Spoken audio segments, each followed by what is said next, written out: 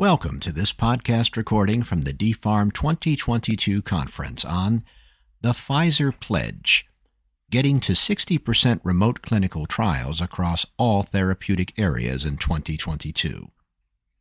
The DPHARM conference is produced by the Conference Forum. For more information, please visit theconferenceforum.org. Enjoy the podcast recording from DPHARM 2022. Hello, everyone, and thank you for your time today. So today we're just going to talk a little bit about our story, about how we started implementing these decentralized clinical trials in practice, and a little bit of our journey throughout this. So to start, the decentralized clinical trials represent a big spectrum of alternatives for how patients and where patients can actually participate in a clinical study. And this can range from one single interaction that is digital to never going to a clinical site, so never even actually stepping into a clinical site.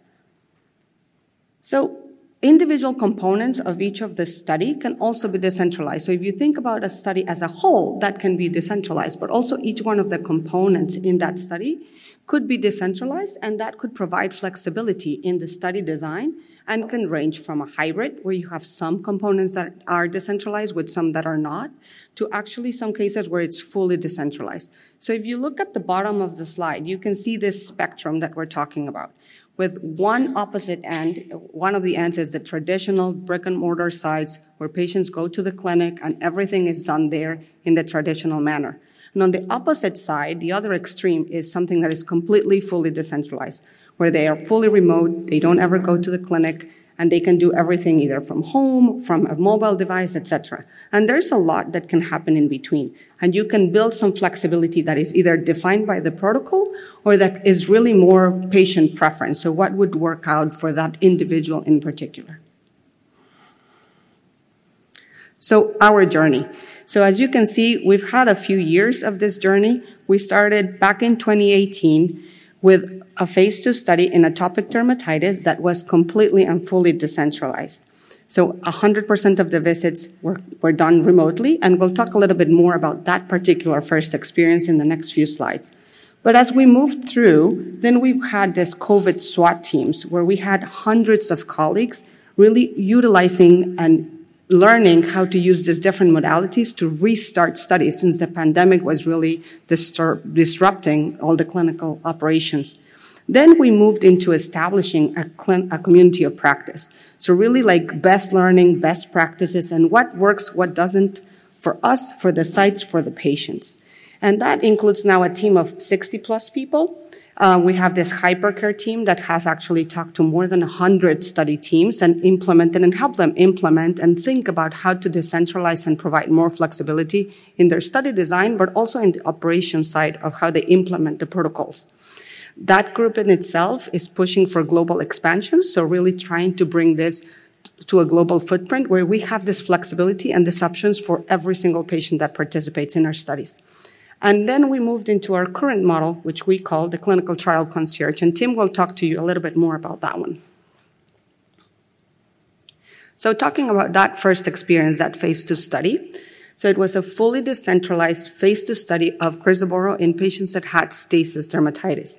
Participants were recruited via digital advertisements only. So again, everything was decentralized, everything was remote. 100% of the visits were done either at the patient's home or through telemedicine. We use high-resolution photography to look at their skin lesions, so we could use that to assess the efficacy of the medication. And then there was also some assessments that were done at the patient's home. So that included some efficacy in-person assessments, laboratory sampling, and ECG. And then patients could complete their electronic patient-reported outcomes surveys, their dosing diary through a mobile device using an app. And the study drug was shipped directly to their home. So every single component of that study was a decentralized or a remote fashion. Here you can see the flow of the skin photography that we took. So photographs were collected through a mobile device.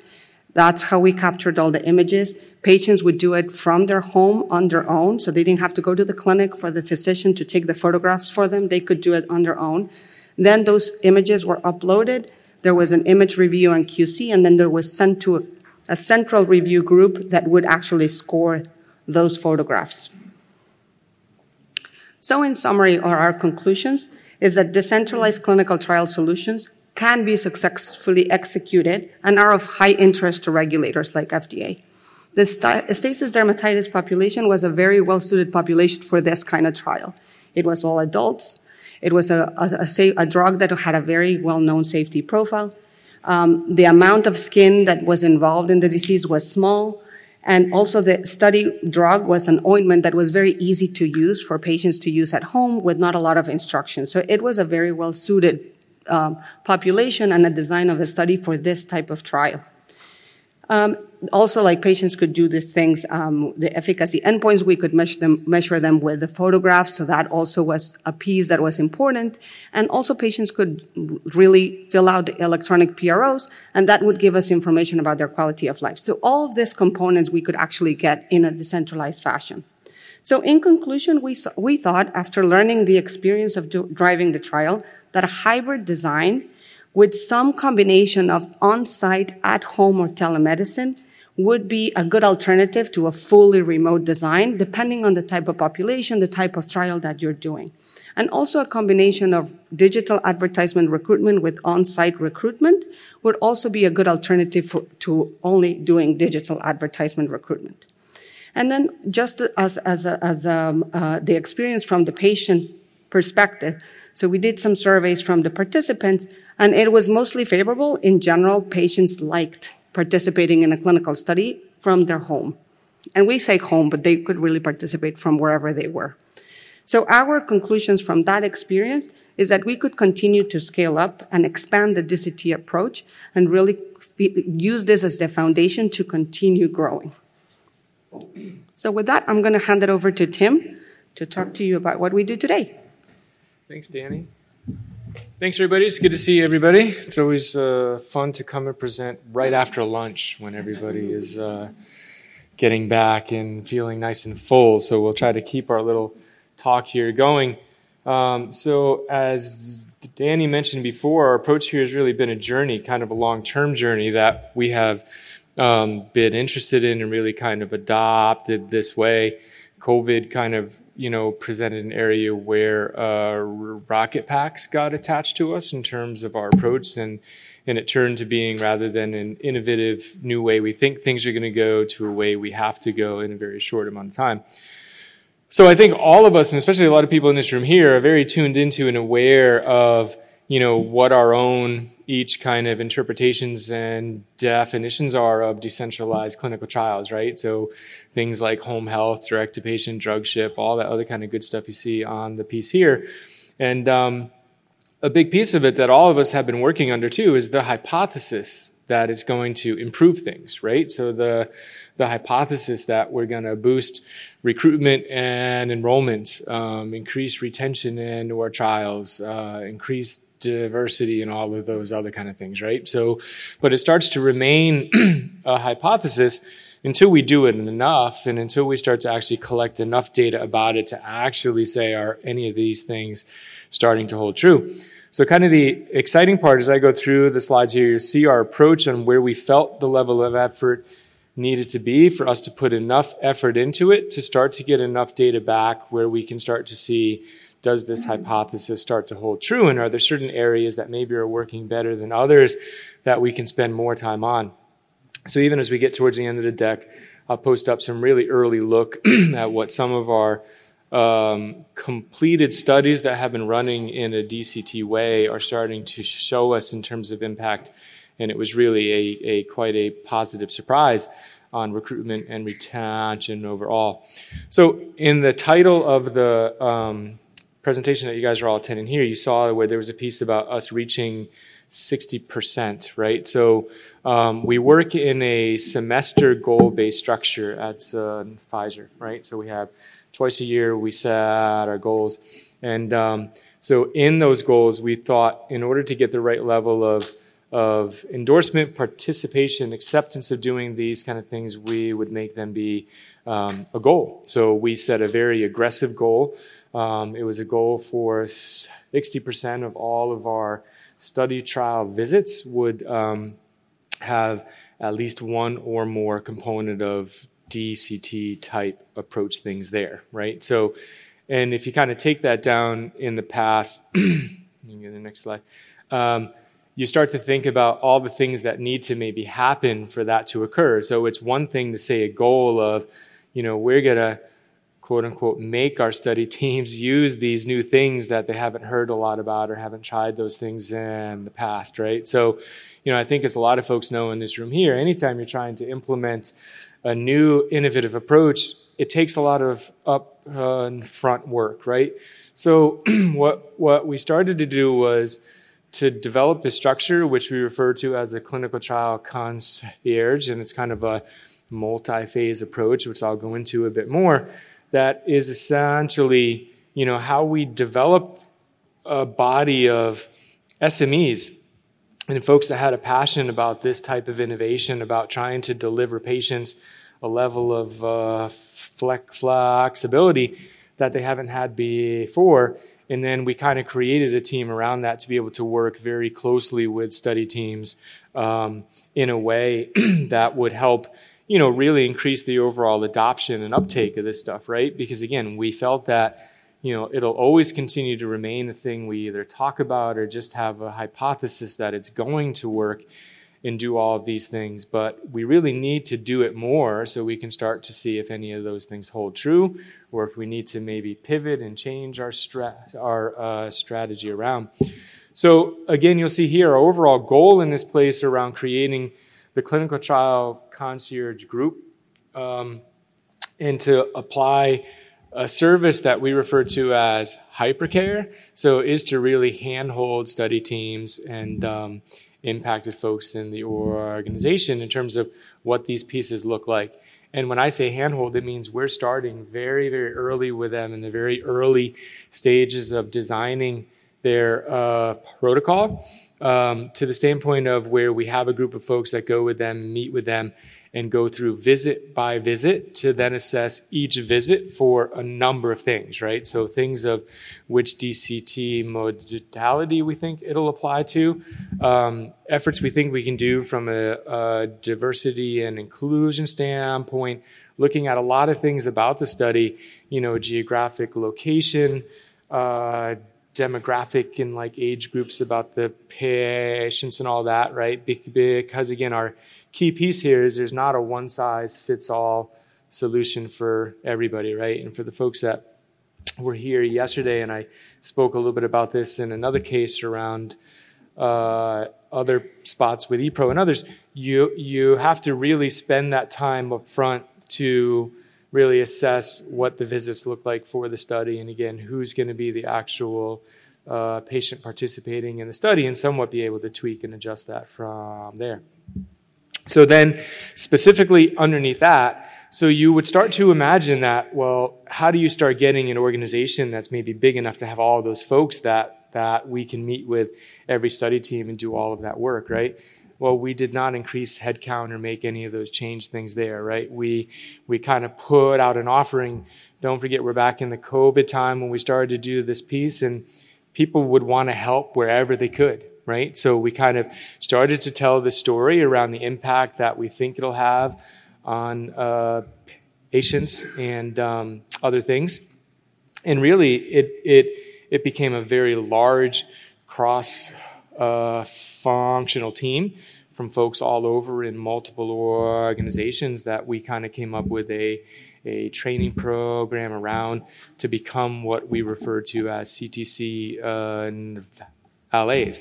And they're somewhat of now, they have a little bit of a specialized skill set. Maybe they have experience in a particular therapeutic area, and they're able to kind of really help teams through a design standpoint, also looking at maybe the design of their studies, what the visits look like, can certain things be combined, and then which component of decentralized clinical trial components can be applied to it.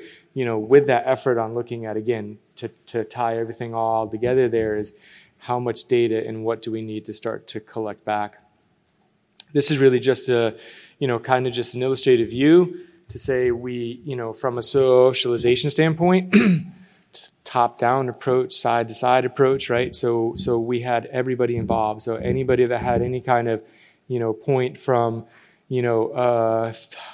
therapeutic area leadership down to individual study team levels. All of those folks were were involved, and we had somewhat of a customized approach for each of those groups in terms of the information that we would share with them and what our recommendations would be. And it looks like there's maybe a imaginary person on the asset team lead in the middle.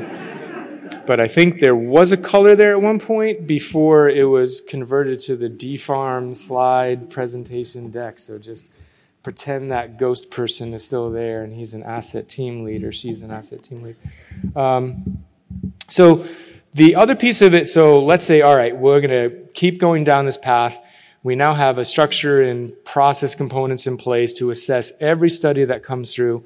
We have study teams and TA leads excited about it and happy to do it. And now we're still at that point of, okay, our hypothesis says this should work a certain way. So that also means we need to take into account how the patients feel about it and how investigator sites feel about it, right? There's plenty of examples we can give across the board where we have done a lot of things that we felt are a really good idea that end up being a really bad idea once they involve a patient or involve an investigator site, right? So it still is what I would consider early on. So any of this kind of like data type stuff I'm starting to show you here is kind of what I would call directionally correct, or it's like a leading indicator of where we think this stuff is going, but at least it's starting to look like it's heading towards a positive direction. So a couple quotes up here. I'm not going to read all of them here in terms of some of the patient interviews. So at the same time we're doing this work, we're actively looking to collect data about how patients feel about it, again, about how investigators feel about it, and that's the components that are there. We have done a number of ongoing site interviews, again, trying to obtain feedback. We've had discussions with regulatory agencies and others around it. And all of that, again, is to try to see how we're doing along the way and are there areas we can learn from that we can pivot and adjust to actually make it come out a bit better. So you'll see here, again, a couple of the quotes.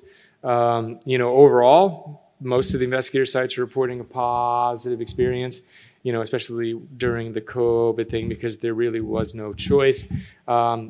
Generally, I'm sure I'm not the only one. Others in this room are probably hearing now where it's like, well, maybe some of the need for this decentralized clinical trial stuff is not as strong as it was back then. I would encourage and say it's probably even more of a need now, right? So I think we owe it to the patients to start delivering them trials in ways that actually, from a standpoint, allow an opportunity for the average patient to even be able to participate in a study, right? So traditional brick and mortar studies, hours of most doctors' offices are 9 to 5, sometimes less than that. The average person is at home and they work from 9 to 5, or they're taking their kids to school 9 to 5, right? So I think us being able to at least continue to still try to work towards this degree of flexibility is really key for us to be able to offer that true option of clinical research for care. A little bit about some of the lessons learned we had along the way. So a lot of this stuff is no surprise to the experts in the room here, right? So we all are going through this at the same time. The regulatory landscape is still evolving, no surprises there, so we've all got to stay tuned in and make sure we're communicating right. We need to keep continuing to have the education with the investigators and sites that are using DCT and make sure we're still having those conversations. The big thing is also that we came across is think globally and act locally, right? So again, there is not a one-size-fits-all solution for this work. So, you've got to really think about it from a standpoint with a global expansion standpoint. Make sure you're putting the actual local lens on that in terms of how it will look, what things will be allowed. And, that's a pretty good standpoint there. And then again, to continue to collect, I think it's important for all of us to really be trying to collect, how is this going? Is it working? Can we adjust and tweak things, right? Because I think if we have, some not so good experiences along the way, it could really hinder what I think is overall great progress in the space. So back to the circle where Annie first started from. You see, so the timeline's here. So let's start looking at exactly where we're at right here in 2022.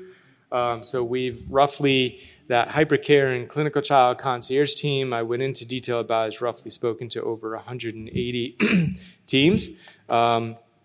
We currently have, and this isn't a small lens, that number is actually bigger, but if we look at some of our current lens and our current scope of the year, we have approximately 65 studies that are using or will immediately plan to use DCT as a main component of their study. There's a very growing, area around what we refer to as alternative site modalities, right? So we kind of think of that as the next evolution of DCT, right? So truly getting to a flexible component about having mobile clinical trial research opportunities, what you would think of as non-traditional sites, having opportunities, being able to run clinical research at these other areas. There's nothing too by surprise I can share because it's been advertised a ton. We have a Lyme disease that's ongoing right now, and a very large portion of that is mobile clinical trials, right? So we have large RVs that are out there doing patient recruitment in all aspects of the study, where patients are, most impacted by getting tick bites and impacted by Lyme disease. So, and then we're out doing things like this so we can talk to everybody else and learn from you guys as well, and I'll try to come up with the big thing. So here's a little bit about what we have. So again, I mentioned we are collecting data along the way, and this is just a little sneak peek for you guys here. We are actively collecting this, and I can say we have a lot more data around this piece in terms of every single aspect of, because you can keep drilling deeper and deeper into, are you comparing studies that are apples to apples, what components and what pieces are doing well.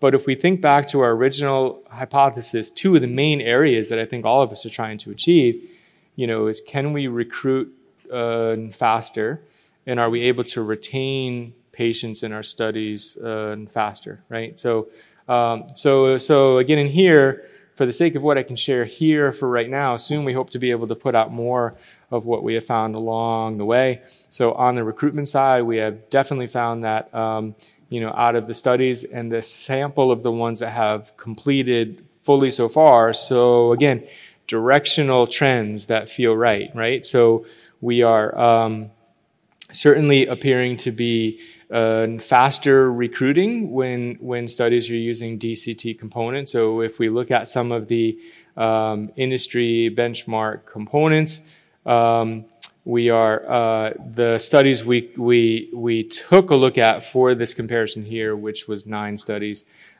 We completed recruitment in roughly 4 to 5 months. That's roughly 13.2 months faster than what some of the industry benchmark components are for the recruitment efforts. Now, I'm sure you guys have a bazillion questions around all that kind of stuff there, right? And there are a bunch of different ways and different angles we could look at this data. And trust me to say that we have and we are. But this is a component that no matter how we sliced and looked at the data and how we looked at different visits and different studies, it was still holding relatively true there. I'll be the first to say it's not enough data to say to us that we absolutely now can expect this level of increased recruitment. We did pull out our COVID studies from this because they were an outlier, right? I mean, they were run in a very unique and different way. And if we use those, it may skew things. So, but it's enough to where we have enough data to say, let's keep going and let's keep trying, and let's also see if we hold towards this trend of what the data looks like, or if it starts to sway or go in either way or the other.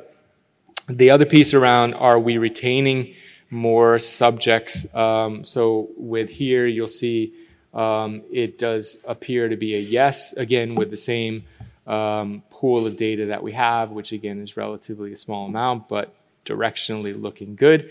We had 96% average retention rate across the studies, and that, from some of the industry benchmark stuff that's out there, it was 25 percentage points better than what some of the industry benchmark components look like.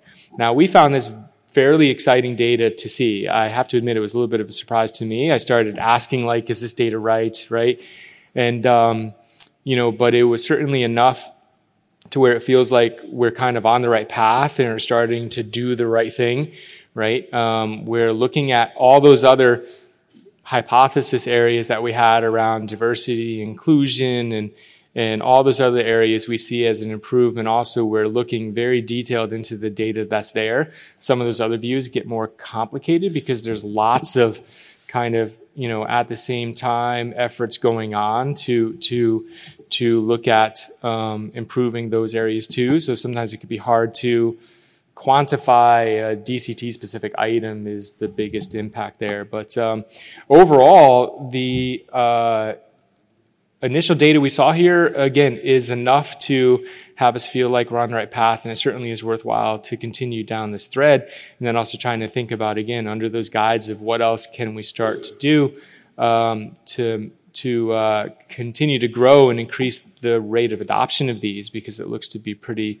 promising at this standpoint. So with that ends our presentation. I think according to this little clock thing that's up here, it says we have 4 minutes left. So if somebody has a question, we maybe could do 1 or 2 questions, or none. It's fine too.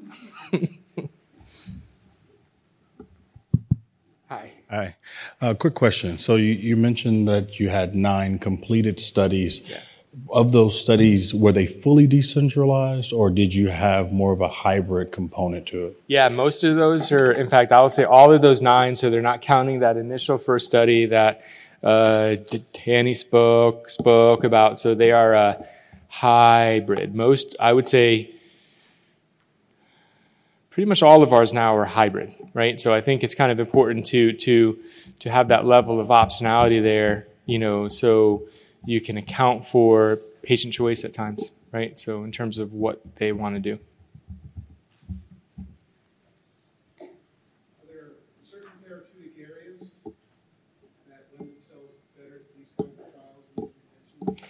Yeah, we're looking at them, and when I told you we have our goal is 60% of our study visits to be decentralized also. So we routinely now track, and each month we have stats where we go through and look at each of the therapeutic areas and what their adoption rates are. So we've actually learned a tremendous amount along the way. And as you can imagine, we can take that information and feed it back through when we're looking at new studies and new protocols in terms of what pieces we think are going to work with what. So, of course, just to give you a quick example, of course, the vaccine study makes a perfect opportunity for some decentralized clinical trial components, right? So other studies, like you're not going to have a colonoscopy in your home yet, soon. Tim, nice presentation, and I think we all agree with the directional components here, that this is the way of the future, and it's working out well. You've put up something here about speed. The median data often used in CMR and KMR is perhaps not a good comparison, because that's the midpoint of very large portfolios, and if you cherry-picked out the top 9 studies in anyone's portfolio, you'd see good recruitment like that. Right. What you haven't put in here is the promise is that it'll reduce cost. Okay, so you've put something about cycle time and speed, and you've spoken about retention, but our experience with all of those things you put up there is that many of the suppliers cannot scale to our portfolio, and the second thing is it drove our costs up considerably because of the individual components that you put into the trial. You may save on the back end on speed, but the contracting and the upfront part was substantially more expensive. I wonder if you could just comment that I think with time, as you get economies of scale, it may go down, but right at this point, we have found no cost advantage of going in the decentralized model. Yeah, I think you're exactly right. I think, over time, we're going to get some of that economy of scale components. We're actually, in a pretty detailed and somewhat exhaustive way, are going through all of our cost data right now. And as you started to point out there, it can be hard to really get a good comparison and look at some of those cost components, because a lot of costs are also baked into other things, right? And right now, a lot of this DCT components appear to be additional cost on top of, right? So it's like, you're not necessarily replacing or getting completely out of another piece of work that you're doing, but we are looking at that a lot more. There's some where what we're starting to see from an early standpoint, it's not as upfront expensive as maybe some folks thought it was going to be. So we're seeing some improvement there. Maybe some of that economy of scale is starting to happen more, but you make a really great point, right? So that's exactly what we also, again, I showed you 2 little small tidbits of the data we've seen so far. We probably have another 20 areas that we're really going into a lot more. And right at 0. Thank you. We hope you enjoyed this podcast recording from the DPHARM 2022 conference. For more information, please visit theconferenceforum.org.